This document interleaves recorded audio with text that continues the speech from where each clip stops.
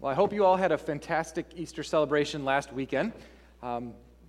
Easter is such a great time of year in the church, and really it's because it's the climax of the church calendar, isn't it? It's the event in which the entire Old Testament drives towards. It's the event the entire Gospels drive, all four Gospels drive towards. It's the climax of the Christian year, and it's the foundation of the New Testament faith that most of us profess. For the last couple of weeks, we've been looking at the journey of Christ towards the cross. And particularly last week, we looked at Passion Week, right? The Good Friday, Monday, Thursday, Easter. And Passion Week is filled with so much. We see the suffering Savior, we see the darkness of the crucifixion, and then we also see the hope of the resurrection that comes at Easter. It's a big deal for the church. Easter is also a time in the world in which many people return to church. You've heard it before that there's a group of people called that come to church just on Christmas and Easter, right? That people come back to church to check it out again. And that's because Easter reminds us of the hope that we have in Jesus, and it ought to get us excited. Hopefully you were excited during the celebration that we had here at Ivanrest last week. If you celebrated in a different church, hopefully you experienced that as well. Easter gets us going again.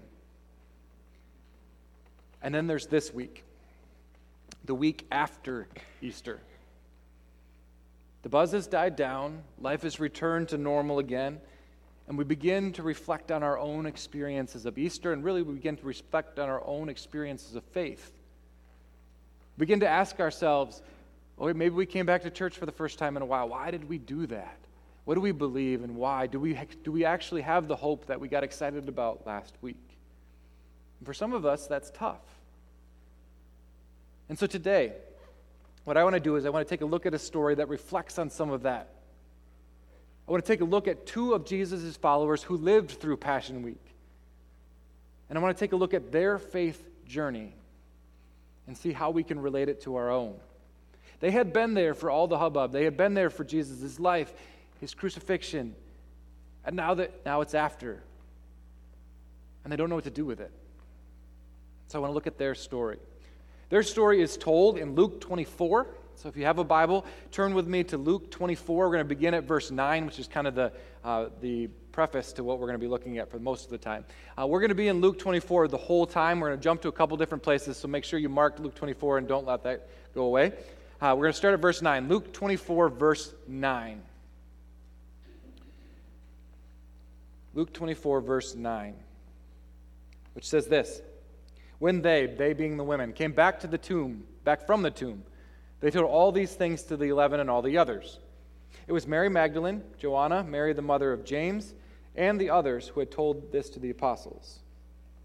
But they, being the apostles, did not believe the women, because their words seemed like nonsense. Peter, however, got up and ran to the tomb. Bending over, he saw the strips of linen lying by themselves, and he went away, wondering to himself what had happened. So this kind of sets the stage for the rest of our story. What we see here is we see the women had just visited the tomb. They see it empty. They actually speak with an angel, and now they've run back to tell the disciples about what has happened. Now, maybe you know this and maybe you don't, but it's important to recognize that when we talk about the disciples, usually in the Bible, we're not just talking about the 12. Now, there were 12 disciples that were part of the inner circle of Jesus, but there were many other disciples that were part of this larger group, and we see that in a number of places in the New Testament. Maybe you knew that already, maybe you didn't, but that matters in particular for this story, because the two men we're going to look at later would be part of that outer circle of disciples. So the women run, and they tell the story to the men, and the men look at them like they're crazy. They're like, this is impossible. There's no way that this could be. This is not part of their framework. People don't come back. Angels don't talk to people like that. They're saying, we hear you, but we don't believe you. Except for Pete. He doesn't know what to think. Peter, who we know is still very torn up about his denial of Jesus, we actually see that story play itself out in John, he gets up immediately and he runs to the tomb to see if what these women said was true. When he gets there, he does see evidence of what the women said being true. He sees the linens, he sees the tomb open, but he doesn't see Jesus at that point. And so he doesn't completely buy their story, does he? The Bible tells us he goes back to the rest of the group still wondering what happened. It doesn't say that he sees the evidence that the women said and then he buys it and he believes them. No, it says he still wonders, man, what happened? It kind of sets the stage for the rest of the story. So let's keep going. Verse 13. Now that same day, two of them were going to a village called Emmaus, about 7 miles from Jerusalem. They were talking with each other about everything that had happened.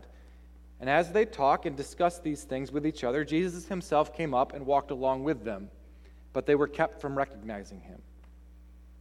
He asked them, "What are you discussing together as you walk along?" They stood still, their faces downcast. One of them, named Cleopas, asked him, "Are you only a visitor to Jerusalem, and do you not know the things that have happened in these last days?" "What things?" he asked. "About Jesus of Nazareth," they replied. "He was a prophet, a powerful in word and deed before God and all the people. The chief priests and our rulers handed him over to be sentenced to death, and they crucified him. But we had hoped that he was going to be the one to redeem Israel. And what is more, it's the third day since all this has taken place. In addition, some of our women amazed us. They went to the tomb early this morning, but they didn't find his body. They came and told us that they had seen a vision of angels who said he was alive. Then some of our companions went to the tomb and found it just as the women had said, but him they did not see." Let's pause there for just a minute. In this section, there is a whole lot going on here, and I want to take a minute to set the stage, to get the context, to see if we can understand what these guys are going through. So we've got these two disciples on the day of the resurrection. This is the day of the resurrection, later on that day, and they're walking down the road to Emmaus from Jerusalem. Now, we're not technically in the geography section anymore. We've been doing that for a while, but the geography matters a little bit. Emmaus is about 7 miles west of Jerusalem. So Jerusalem is in this region right here. Emmaus would be in this region right there. It's about 7 miles west. And so we have these two guys walking towards Emmaus, and they're talking about everything that's just happened, right? Presumably talking about Jesus' life, his trial, his crucifixion, and we do know from the end of this passage that they had been there when the women had reported earlier, meaning they were probably talking about that too, right? They said that these women amazed us. They come tell this amazing story, and so I'm sure they were talking about that as well. And so why does that matter? Well, it matters because it tells us two things. First thing that we see right at the beginning of this passage is that these men had either been with Jesus for most of his ministry, or at least some of his ministry, meaning they had heard him speak, they had seen the miracles he performed. We know that they were with the apostles when the women told him about the resurrection, meaning they were part of this smaller group of disciples that stayed together even after the death of Jesus. They had experienced things. They had seen it firsthand. And yet, the second thing we see here is that they're walking away from the city. They're walking away from the followers of Christ. You see, these two men on the road to Emmaus had lost hope that Jesus was the Messiah. They couldn't believe it anymore, and so they walked away. And honestly, to their credit, they had good worldly reason to believe that. You see, before, during, and after the time of Jesus, there were many people who claimed to be Messiah. Right? The Bible actually names 3 of them. There are 2 in Acts 5 and 1 in Acts 21. All 3 of those guys, along with a number of others, are also recorded by the Jewish historian Josephus. So let's take a look at these guys here a minute. Take a look at what they might mean for our story. Keep your finger here in Luke and turn with me to Acts 5:33. Acts 5:33.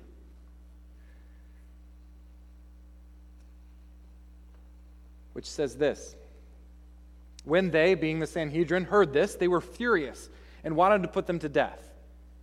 But a Pharisee named Gamaliel, a teacher of the law who was honored by all the people, stood up in the Sanhedrin and ordered that these men be put outside for a little while. Then he addressed the Sanhedrin. 'Men of Israel, consider carefully what you intend to do to these men. Some time ago, Theudas appeared, claiming to be somebody. About 400 men rallied to him. He was killed, his followers were dispersed, and it all came to nothing. After him, Judas the Galilean appeared in the days of the census and led a band of people in revolt. He too was killed and his followers were scattered. Therefore, in the present case, I advise you, leave these men alone, let them go. For if their purpose or activity is of human origin, it will fail. But if it's from God, you will not be able to stop these men. You will only find yourselves fighting against God. So quick context in this story. So Peter and some of the other apostles had been teaching in Jerusalem when they ticked off the Sanhedrin so much that the Sanhedrin wanted to kill them. But one guy stands up and says, hey, everybody, relax. Everybody calm down a little bit because, guys, we've seen this before. This is nothing new, right? He goes, remember Theudas. It's very similar to this. He rose up, Rome put him down, he's gone now. Remember Judas the Galilean, same thing. This is not new. This is something that we've seen before over and over again.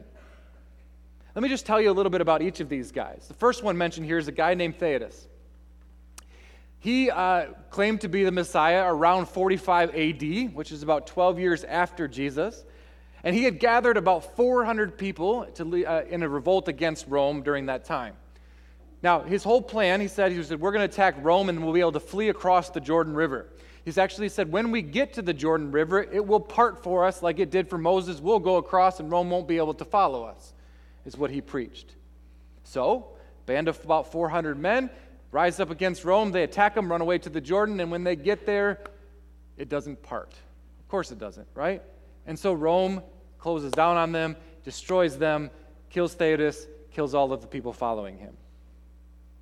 So that's the first one Gamaliel is talking about here. He says, we've seen this before. Next, he says there was this guy named Judas the Galilean. Now, Judas the Galilean began his teaching career about 10 years before the birth of Jesus. This passage is a little confusing. He says next, but he also says it was during the time of the census. Well, if you remember, the time of the census is around the time Jesus was born, right? Mary and Joseph had to go to Bethlehem because of the census. Same census we're talking about here. So Judas the Galilean began his teaching career about 10 years before Jesus was born, and his messiahship kind of came into play at about 6 AD. Now, his big deal was that he taught the people that it was shameful for them to pay tribute to Rome and accept them as their mortal masters after having God as their Lord. He had this big anti-Roman platform, which a lot of people in Israel liked. Israel is kind of known for revolting often. They revolted against the Greeks. They revolted against Rome very regularly. And so he got people to gather to him because of that. But to make matters a little bit more confusing, he also had this guy, a false prophet named Sadduc, who traveled along with him.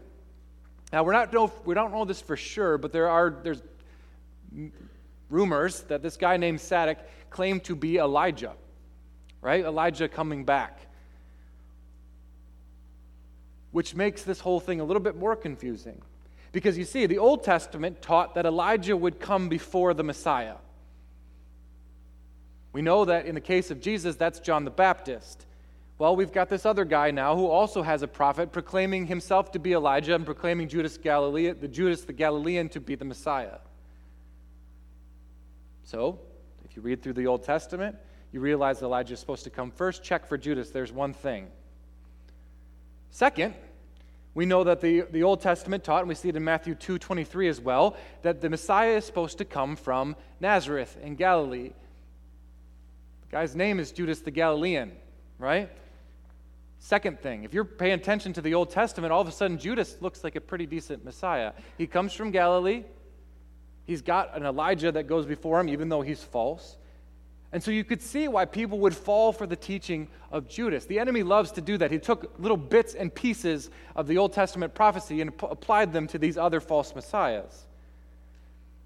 Well, anyway, Judas was a very religious person as well. He's also a very aggressive one.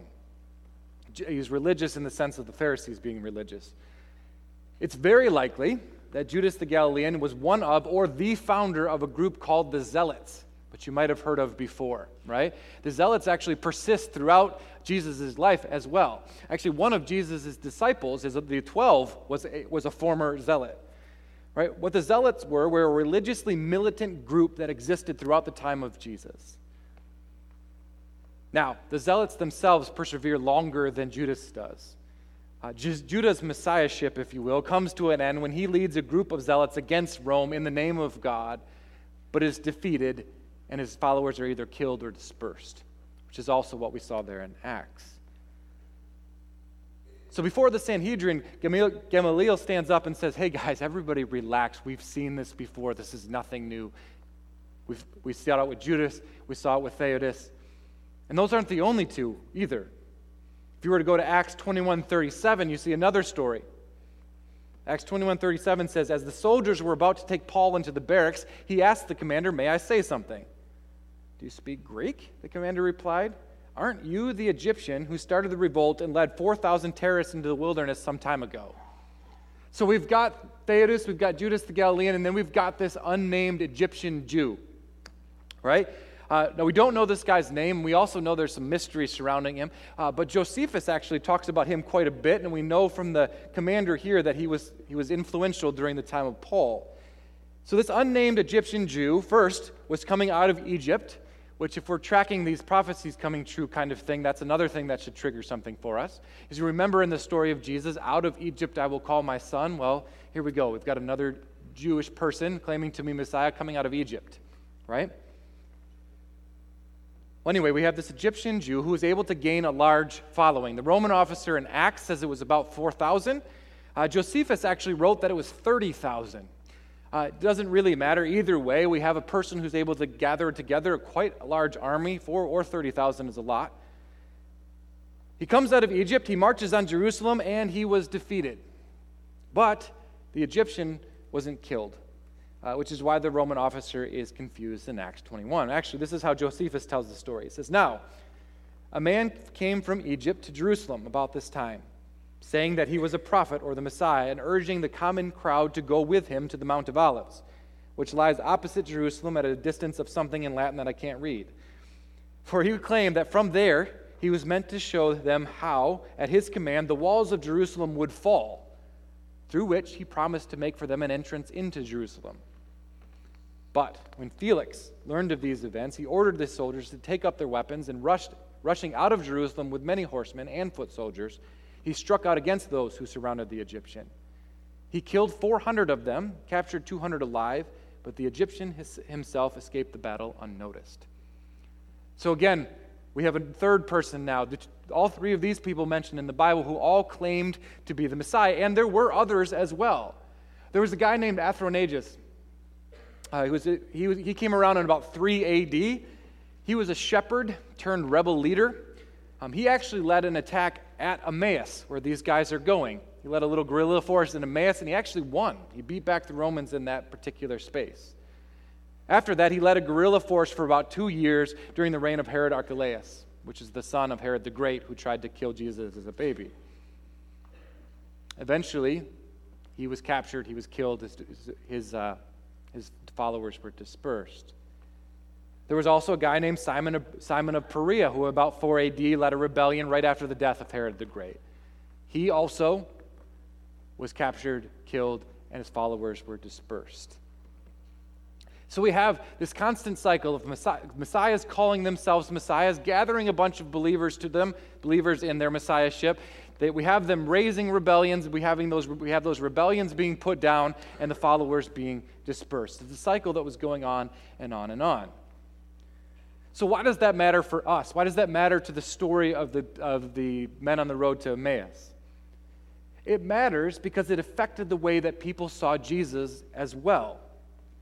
We saw in our Acts passage that Gamaliel stood up in front of the Sanhedrin and says, guys, relax, we've seen this before. This Jesus guy is probably like all the others. He's probably like Theudas. He's probably like Judas the Galilean. He's probably like that Egyptian Jew. He's probably like Athronagus or Simon of Perea. He's going to get put down. This is all going to go away. We're wasting our time on this. And we see that kind of thinking was what our two men had as well. Look at verse 21 of our Luke passage. These men said, we had hoped. Notice the past tense there. We had hoped that he was the one who was going to redeem Israel. These two guys, like the Sanhedrin, had lived through many of the people we just talked about. They had seen Messiahs rise and fall. They had seen each of these Messiah's followers, which they were, disbanded and in many cases killed. They had hoped Jesus was different, that he actually was the one who was going to redeem Israel, but in their minds they didn't believe that he was. And so they were walking away from the movement. They were leaving before something terrible happened to them. So on their walk, they were working back over all the things they had witnessed in their minds, talking to each other about them, talking about Jesus' teachings, his miracles, what had happened during Passion Week. And during that conversation, Jesus walks up to them. And it's interesting what God does in that situation. Now, the NIV in verse 16 said they were kept from recognizing him. Now, every once in a while, it's good to read the Bible in multiple translations because certain things are missed in some and not in others. And in this case, actually, I think the NIV misses something really important here that many other translations don't. If you were to read this passage in the ESV or the Amplified or even the New American Standard, it would say, instead of saying they were kept from recognizing him, it would say their eyes were kept from recognizing him. The original Greek has the word for eyes too, so I'm not 100% sure why the NIV leaves that out. It doesn't seem to matter all that much now, but keep that in your minds as we go forward because it will in a little bit. Their eyes were kept from recognizing him. So we've got these guys, they're walking and talking, and Jesus walks up to them, and he asks them what they're talking about. Now, the reaction in verse 17 says something, doesn't it? It says that they actually stop walking and are visibly upset. So they don't just keep walking and flippantly tell him what had gone on. They stop, and it says their faces are downcast. I can imagine that if you were 100 yards away from them, if you can't see what's going on at all, you would still be able to tell they're upset. They actually physically stop and look downcast. You can see it, right? Which means that these guys aren't over what's happened yet. They aren't settled yet. They haven't just completely wrote Jesus out of their mind and completely leaving. It's something that's still churning in them. They're even a little annoyed at Jesus, who they don't realize is Jesus. They're a little annoyed at him because he doesn't seem to know what's happened, right? Cleopas is one of the guy's names, and he essentially looks at Jesus and says, "Have you been living under a rock? Do you really not know what's happened in Jerusalem for the past few days?" We know that that Jesus' death and crucifixion was a big enough event that it made histories all over the world. A lot of historians recorded that event, some in more detail than others, but it was a big enough deal that it made ripples throughout the Roman world. And so Cleopas is looking at this guy that they don't know and going, "Where have you been?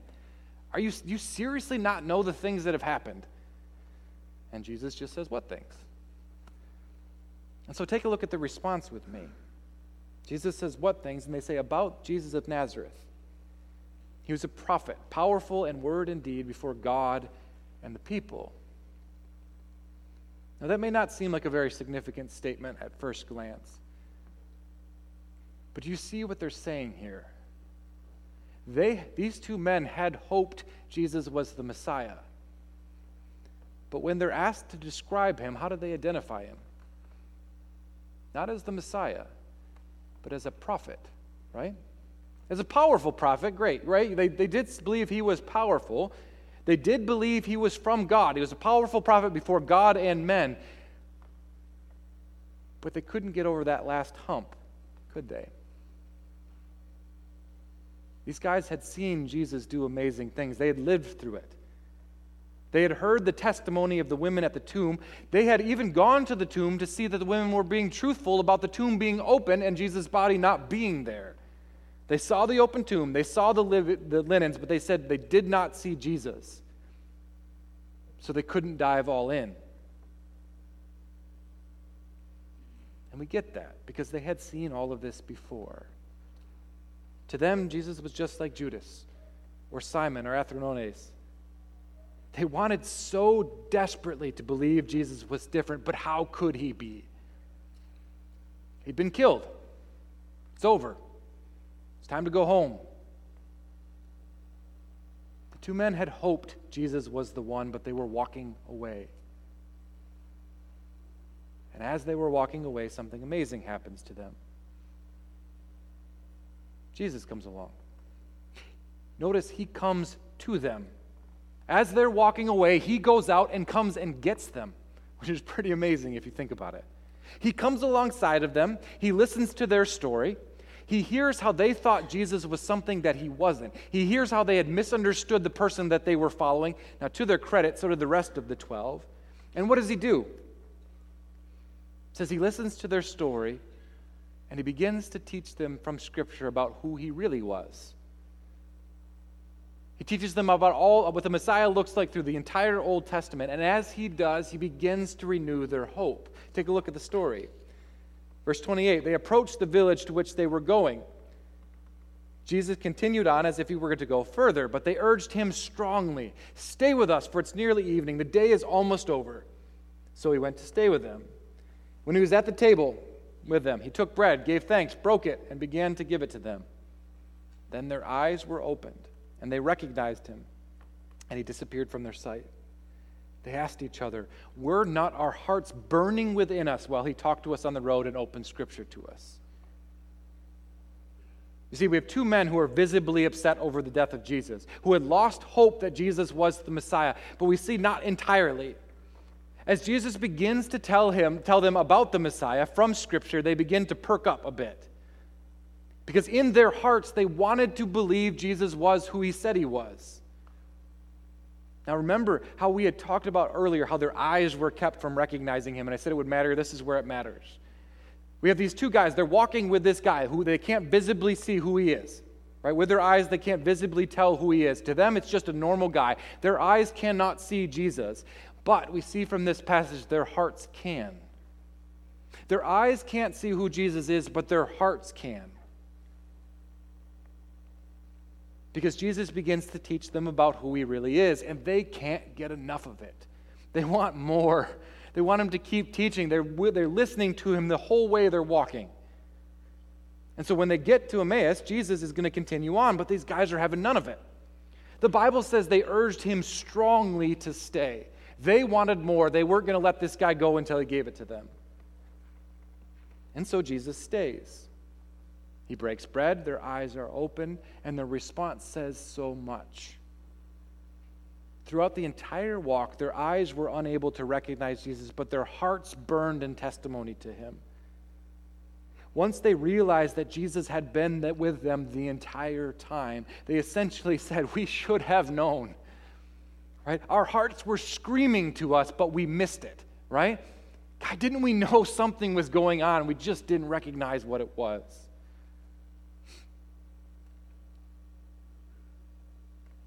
Okay, so what? It's a nice story, but what do we do with all of that? Why does it matter? And there really are two major things that I want you to take away from this story. First, this story testifies to the historical truth of the resurrection. As we've already said, in Judea, during this time, there were many messiahs, each who rose up for a time and were put down, each of which had disciples or followers who, when their Messiah was killed or put on the run, they were either killed themselves or disbanded and gave up the cause. And we see from this story that was no different for the Jesus followers. The two men we see on the road to Emmaus were leaving the movement, just like every other Messiah's followers had. The two men had hoped, but now that was over, and it was time to get back to normal life. But this story is different from the rest, isn't it? Because they don't make it home, do they? They, along with many other followers of Jesus, stayed with the movement, even though we know that their journey began with a whole lot of doubt. The Jesus movement isn't a plot for power. These guys, along with the apostles, were confused. They were disheartened. And even in some cases, they were hopeless after the death of Jesus. You see, from a history perspective, if there was ever a movement that should have died with the loss of its leader, it was this one. The Jesus movement, from a worldly perspective, had the least left over after Jesus' death than any of the other rebellions had. Right? The Jesus followers didn't have any militia or army, did they? Where a lot of those other ones did. Right? You come in with 4,000 people, only 600 of them were arrested or killed. That leaves quite a bit of a militia left, doesn't it? Jesus' movement doesn't have any of that. They don't have any resources either. Some of these other movements had money. Jesus' movement has none. They didn't have any political or social influence either. A lot of these other movements still had people behind them, even if it was underground.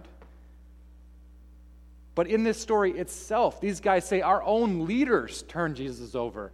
They had no political or social capital at all. Rome hated them, and so did the Jewish leaders. You see, the thing with the Jesus movement was, it was entirely reliant, completely reliant on Jesus, right? After he died, there's nothing left.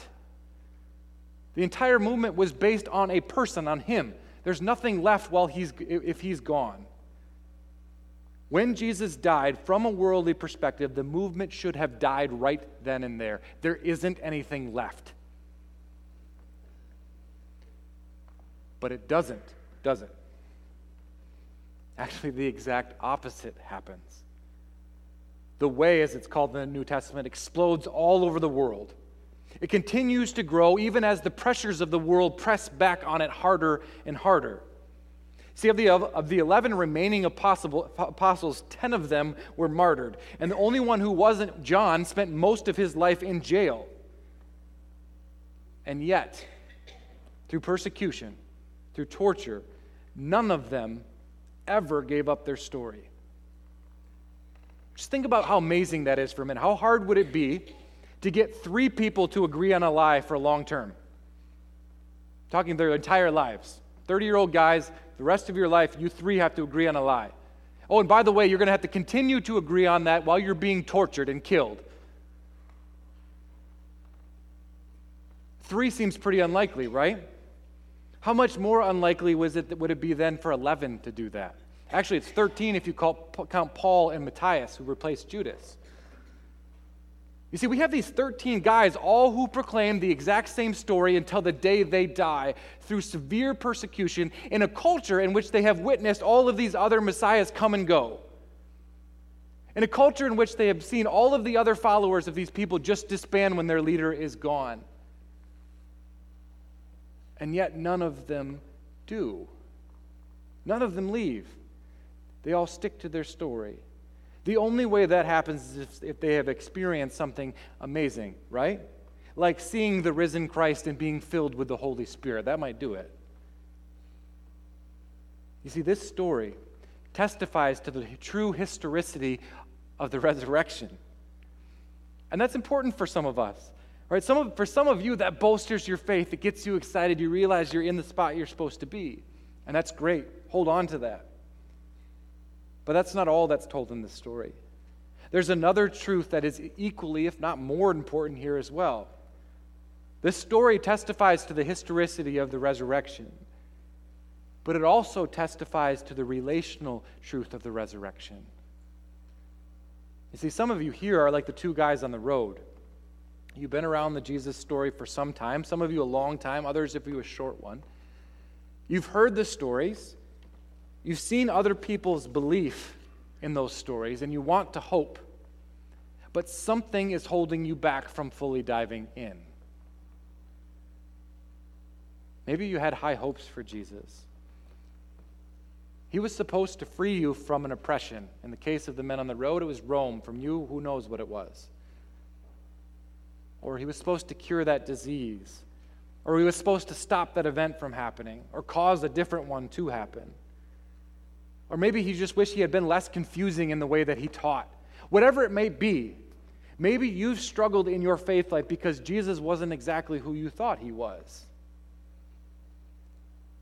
Well, then this story is your story. You see, we have 2 men who had followed Jesus for years, believing he was going to free them from Rome. Or maybe they weren't quite exactly sure what he would do, but they knew it wasn't that. He wasn't supposed to die. They knew that. And so they began to walk away. They began to wander away. They began to distance themselves from fellow believers in the message of Christ. They were headed back to their worldly, normal lives. Perhaps you feel like, or have felt like those 2 men. You feel like you're drifting away. or you're confused about Jesus, so you're distancing yourself from fellow believers. If that's the case for you, I want you to look closely at this story, and I want you to look closely at Jesus himself. Because as these two men walk away from the community of believers, Jesus goes out to get them. He meets them where they are on the road, and he walks with them for quite a distance, even as they're walking in the wrong direction. He speaks with them. He teaches them about who he really is, who he's always been, who the scriptures say that he is. He doesn't yell at them. He doesn't tell them to turn around immediately or else. Now, he does tell them they're wrong or foolish, but he walks with them for quite a while, constantly teaching them, constantly loving them in a way that makes their hearts burn. Now, their eyes couldn't see them, that's true, but their hearts could feel him.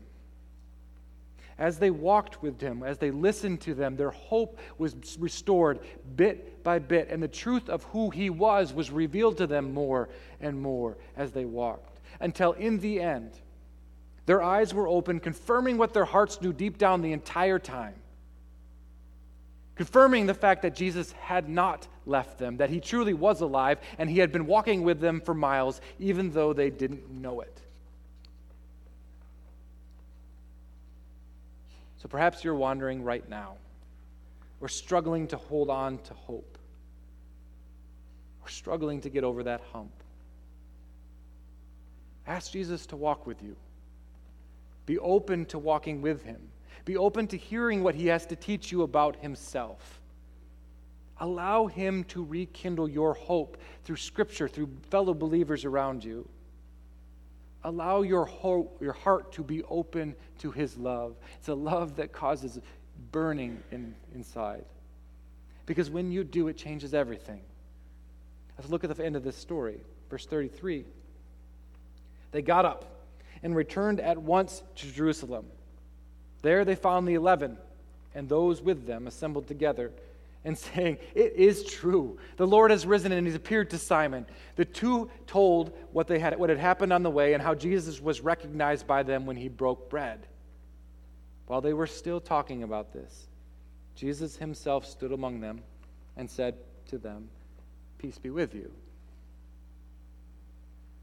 You see, when we're open to letting Jesus walk with us, when we're open to letting him teach us about himself, even if it's different than what we originally thought, when we're open to allow ourselves to feel his love, it changes us. It can't not. These men experienced the love and wisdom of Christ, and it completely turned them around. Instead of continuing to walk away, they hurried back to Jerusalem and declared, "It's true. We didn't think it was, but it is." They were leaving, and they come back to testify to the apostles. It was all true. We're sorry for leaving. We're here. We've seen him, and let me tell you about that. You see, the story of the road to Emmaus is such a powerful one for us. For those who have followed Jesus for a long time and now are wrestling with doubt, or those who are looking to meet him for the first time, this story helps us see the historical truth of the resurrection stories. That the Jesus movement shouldn't have made it, and yet it does. It shouldn't have persevered, and yet it did. It also shows us that even if we doubt that, if we struggle with that, even if we struggle to believe other people's testimonies around us, people who said, "I've experienced God, I've seen him, I saw him at the tomb," even if we struggle to believe that, even if we feel like we've lost or are losing hope, this story shows us that Jesus cares and desires to call you back to himself. It actually says no matter where you are, he'll come out and get you.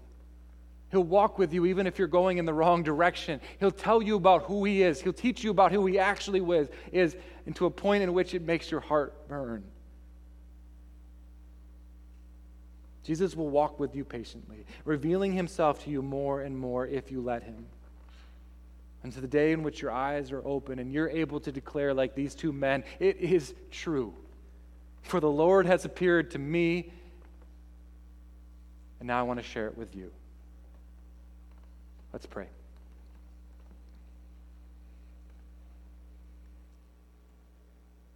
Father God, thank you for the gift of Jesus.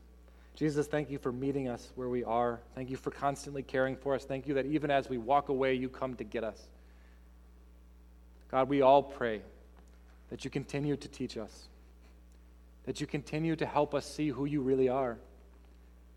Lord, we all pray that we can experience your love, that kind of love that just we know deep down in our hearts. Even if we can't see you with our eyes, we can feel you with our hearts. God, we pray that you continually call out to us, that you continually draw us to yourself, and we pray that you give us the courage and the boldness to proclaim if we've seen it. It is true. He has risen and he's appeared to me. We pray all of these things through the power of your Spirit in the name of Jesus Christ. Amen. I'd like to invite the worship team to come forward, and then we will stand and we'll sing our closing song together.